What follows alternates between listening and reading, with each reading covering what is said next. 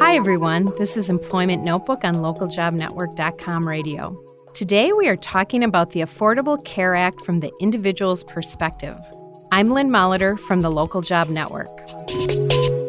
The Affordable Care Act is a U.S. federal statute signed into law by President Barack Obama on March 23, 2010. It represents the most significant regulatory overhaul of the country's healthcare system since the passage of Medicare and Medicaid in 1965.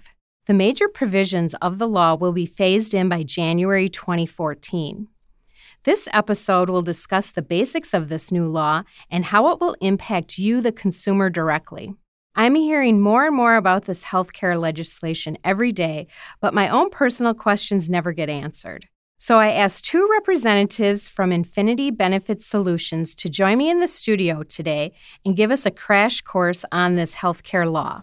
Welcome, Ken Marsh and Chad Winters. Let's start by having each of you tell us a little bit about yourselves and what you do at Infinity Benefit Solutions. Chad, please start us off. Well, my name is Chad Winters. I'm an employee benefit consultant for Infinity Benefit Solutions. I focus my area of practice in the group benefits market, and I specialize in the healthcare reform legislation and regulatory compliance, getting our clients, making sure they're compliant with the law and educated about the requirements of it. Well, it sounds like you're the perfect person to talk with us today. Hope so. And Ken?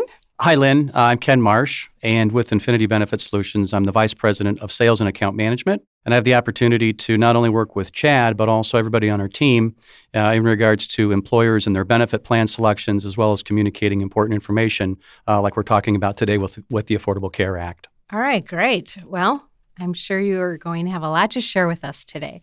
So let's step back and at a very high level, can you briefly describe the Affordable Care Act so the listeners and myself are on the same page with you, the experts?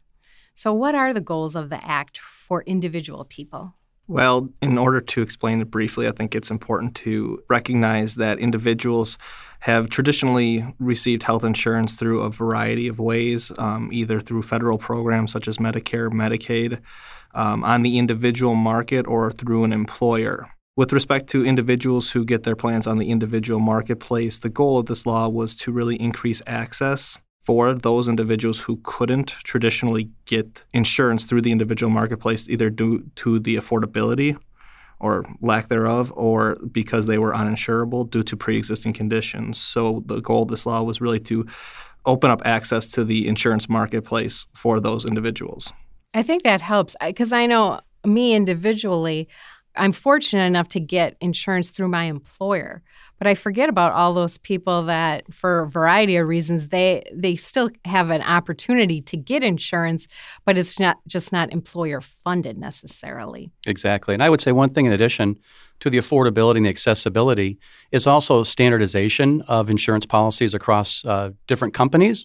So today, prior to this law going into effect, companies can offer all different types of coverages with different benefit levels.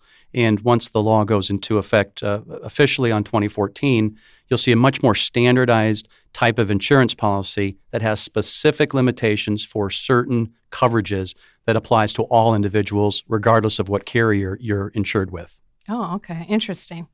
So how does that Affordable Care Act impact me as an individual? It's my understanding that individuals are already benefiting from the law. So can you tell us how? Well, since this law has been passed in 2010, some of the market reforms that have occurred have been to make mandatory dependent coverage up to the age of 26. For the insurers, there's also something called the medical loss ratio. That is, for every dollar in premium, the insurance carriers are now required to spend a certain set amount. Oh, okay. Yeah. So that was a big change. You saw over the course of the last 2 years, large amounts having to be paid back by the insurance carriers to employers to distribute to employees because they miscalculated the amount they'd need. Oh, so in other words, a company can't keep the excess money. They have to return it to the individual. Right. The insurance carrier has to pay or can only spend a certain amount or keep a certain amount for administrative costs, and they have to spend the rest on actual providing care. So when that was instituted, there was a lag for the insurance carrier to catch up to what actually they needed to.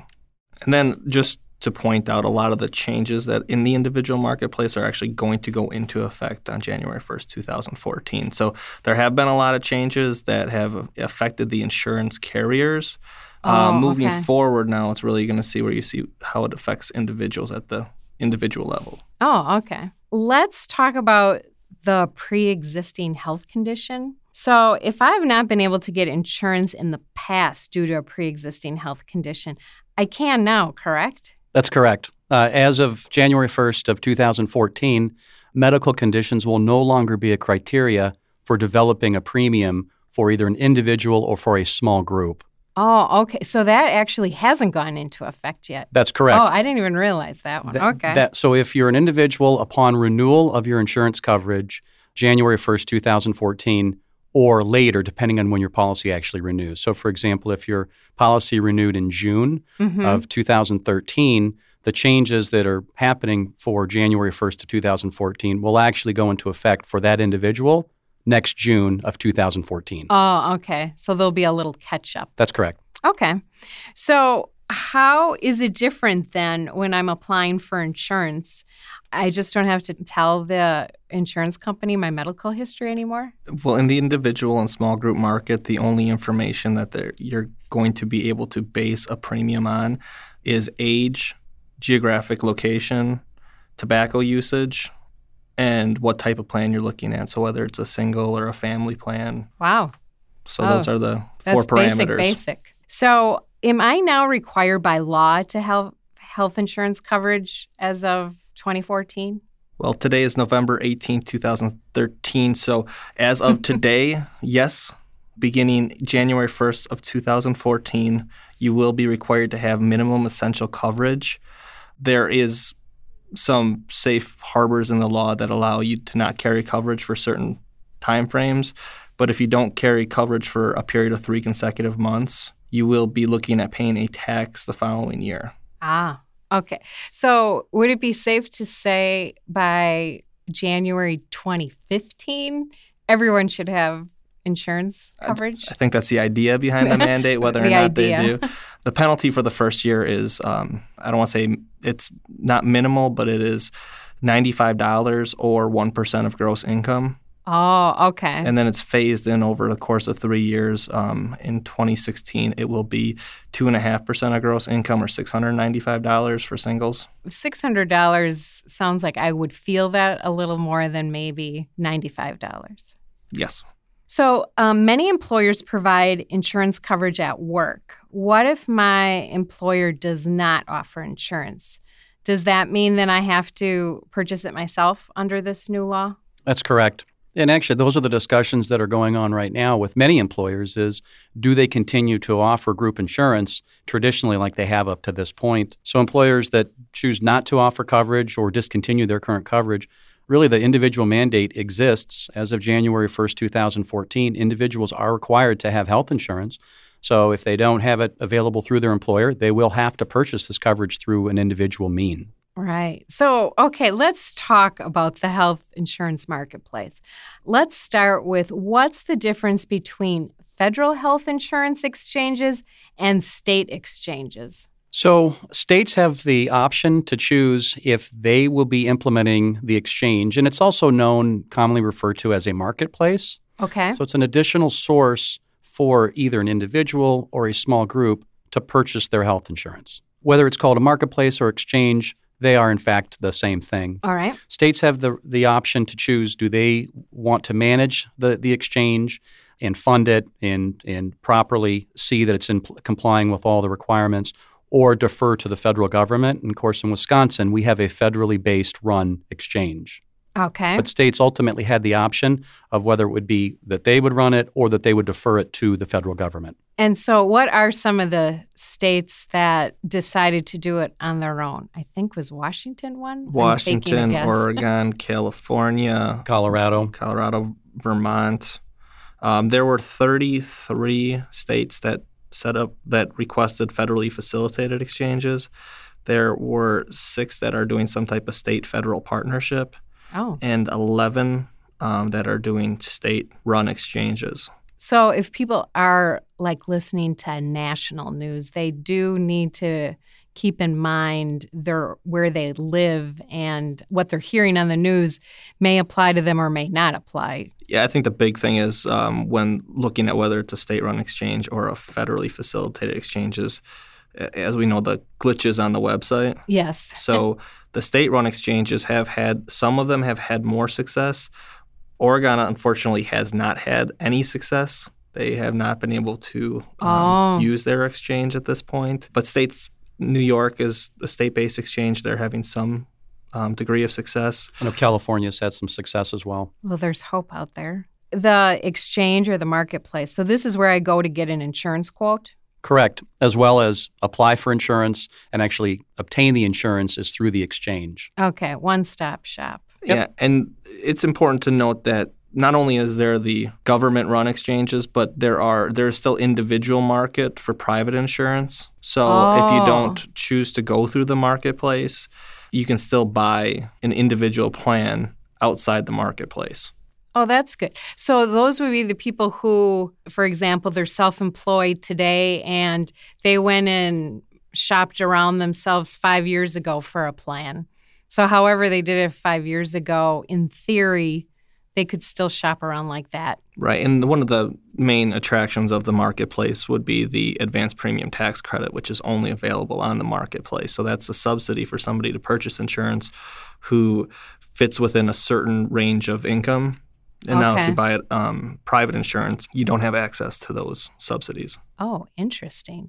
So this would be a possible incentive to get you onto the marketplace. That's correct. And not do it private. So is it difficult choosing insurance from a marketplace? Aside from the website, I'm not like looking at it from that. I just mean, for whatever you have to input and look at the options, is it hard or? The intent of the marketplace is really to provide the direction to the consumer. And so when all is said and done, the ultimate goal is that it will be a relatively easy process for somebody to go out to the exchange, take a look at the rates, the plans, the different carriers that are on the exchange, and ultimately select a plan. I mean, that is certainly the goal of the exchange once everything is up and running as it should be. And I think today what we're hearing is there are some issues certainly with that process right now, and that's a lot of the feedback that we're hearing, as well as it's just not running the way that it should be at this point. Right. How much time does it take to select a plan? I mean, if I were to sit down and allocate myself some time to review everything, what would you suggest I do? Well, one thing you could do is work with a broker who is in the profession of offering recommendations based on lifestyle, based on what type of plan you're looking for, the objectives you have in getting insurance. That's really our role as brokers. That's good to help know. Facilitate individuals. So you would help individuals as well as employers? Yes. So you would highly recommend that, right? Yes. Because in theory, this could take a long time to kind of weed through everything, couldn't it? It certainly could. And just to kind of clarify the point as well, and that is that agents, insurance agencies and insurance brokers, if they're licensed to, can also apply for coverage for the individual or secure coverage via the exchange as well. So it's on the exchange and off the exchange, at least that our agency is able to do for individuals and groups. Oh, very interesting. Okay. So generally speaking, what are the monthly costs? Do I just go around shopping for packages based on my specific needs? Although I think there's some minimums. Whether I need them or not, I'm going to get them, right? Right. And it depends, again, whether or not you fall into the category of people who are going to qualify for a subsidy. The qualification for a subsidy ties your premium amount to a certain percentage of your income. Oh, okay. So, for example, if you're making – and the range is it's 100% of the federal poverty level to 400% of the federal poverty level. For 2013, on the individual, that would be up to $45,960. For a family of four, it's $94,400. So if you're looking at paying a percentage of your income as premium, you could go based off of what your income level is, if that makes sense. Oh, yeah. Okay. So like for an individual, what is that poverty level? Well, if you're making 100% of the federal poverty level, or around $12,000, you would pay 2% of your income to premiums. That would be the max you would contribute. And then the federal government would subsidize the remainder of the portion and pay the insurance carrier directly. Ah, okay. All right. So subsidies. You've mentioned subsidies. So I just want to clarify again, just so I'm on the right page. Not everyone qualifies for a subsidy, it sounds like. That's correct. If you are making more than 400% of the federal poverty level, you would not qualify for a subsidy. Okay. Or if you have if you are eligible to enroll through a federal program, Medicare or Medicaid, you also would not be qualified for a subsidy. And if you had an employer who offered insurance and the offer of insurance was affordable and met minimum value standards, you would then therefore not be eligible for a subsidy. Say I do receive a subsidy or I do qualify for a subsidy. So how do I get it? That is actually something that, as of today, is still outstanding as far as how that will happen from either a reimbursement perspective or if a member will submit their expenses for a free reimbursement or if it will happen automatically. And I think the idea and one of the issues the website's having is that it has to speak to so many different entities. Sure. So the idea being that the insurance carrier, you would buy a product from the insurance carrier, and then the insurance carrier would invoice the individual for their portion of the premium and then receive the remainder from the government. So you're not going to have the individual be a vehicle to pay the complete premium. It would be the insurance carrier receiving the portion of the premium from the government and from the individual. It's not a reimbursement program to the individual. It's two entities paying separately. Right, yeah. Two entities paying separate to equal the whole amount that's due. That's correct. It's not like your taxes where they withhold taxes from our check, and then if we've paid in too much, we get a... Actually, that kind of is the way with the advanced premium tax credit because it's based on income at the end of the year. So you're projecting forward what you believe your income's going to be. So if you overstate your income, you could see a larger reimbursement at the end of the year. If you understate your income, they will take the money from your tax return that they overpaid. And they being the federal government. Right. So that's interesting. So say I think I'm going to I'm going to make $20,000 this year. And then I'm self-employed, and then maybe I get a big contract or something. And, lo and behold, I've actually made $30,000. This was a good year for me. All of that gets figured at the end, not based on my estimate at the beginning. Yes. But the premiums are paid as you go, and so your premiums are reduced based on your estimate from your income. And then at the end of the year, it's adjusted accordingly. There's a reckoning at the end of the year. And they will, when you do apply, they will go to the IRS. One of the places the hub has to send information to is the IRS. And then another place is Equifax, a credit agency. Oh, okay. Who has more up-to-date information about how much money people are making. They really want to just have a quick way, a way to check that what you're attesting is accurate. And if it's way out of proportion to what your last year's returns were, they'll ask for some further evidence, or that's supposedly the way it's supposed to work. So one of the lessons here is people don't provide answers that you think there's no way they'll be able to verify this stuff, because there's a lot of checks and balances that are going to be programmed into the system to verify that the information you've supplied is in fact the truth by the end of the year. That's the idea. So I did hear that if I don't have insurance, that I'll be subject to a penalty. Is this true? It's not a penalty. It's a tax. At least, you got me on that one, Chad. You're right. It's a tax. You will be. They would either through your W-2 or your tax return know whether or not you had minimal essential coverage, plus insurance. In addition to that, insurance carriers have to provide the government with a list of everyone that's covered, that they cover. There's also some employer reporting requirements. So if you are getting employer-sponsored insurance, that would help facilitate and help the government administer that individual mandate. Insurance can be expensive, right? So what happens if I can't afford it? Even though you gave me those guidelines at, 1%, 2% of my income. Too bad? Well, there is, if the lowest premium you can get as an individual is more than 8% of your modified adjusted gross income from your household, you are exempt from having to pay the penalty. Oh, I'm exempt from paying the penalty. So if I don't have insurance, I don't have to pay the penalty. And obviously, I'm not paying for insurance premiums. or so. So yeah, it's an 8% threshold. All right. Is it cheaper to pay the penalty rather than buying insurance in some cases? Could this be true? That first year, that $95 doesn't seem like much of a penalty to me. Yeah, I mean, or that's a tax. I'm sorry, it's a tax.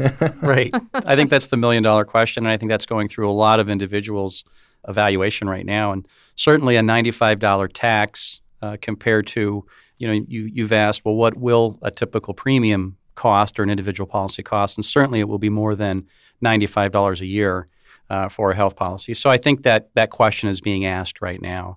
And certainly the intent of the Affordable Care Act is to get as many individuals that are uninsured into the pool, right? I mean, it's very important that the vast majority of individuals have insurance. That's just good from a lot of different areas.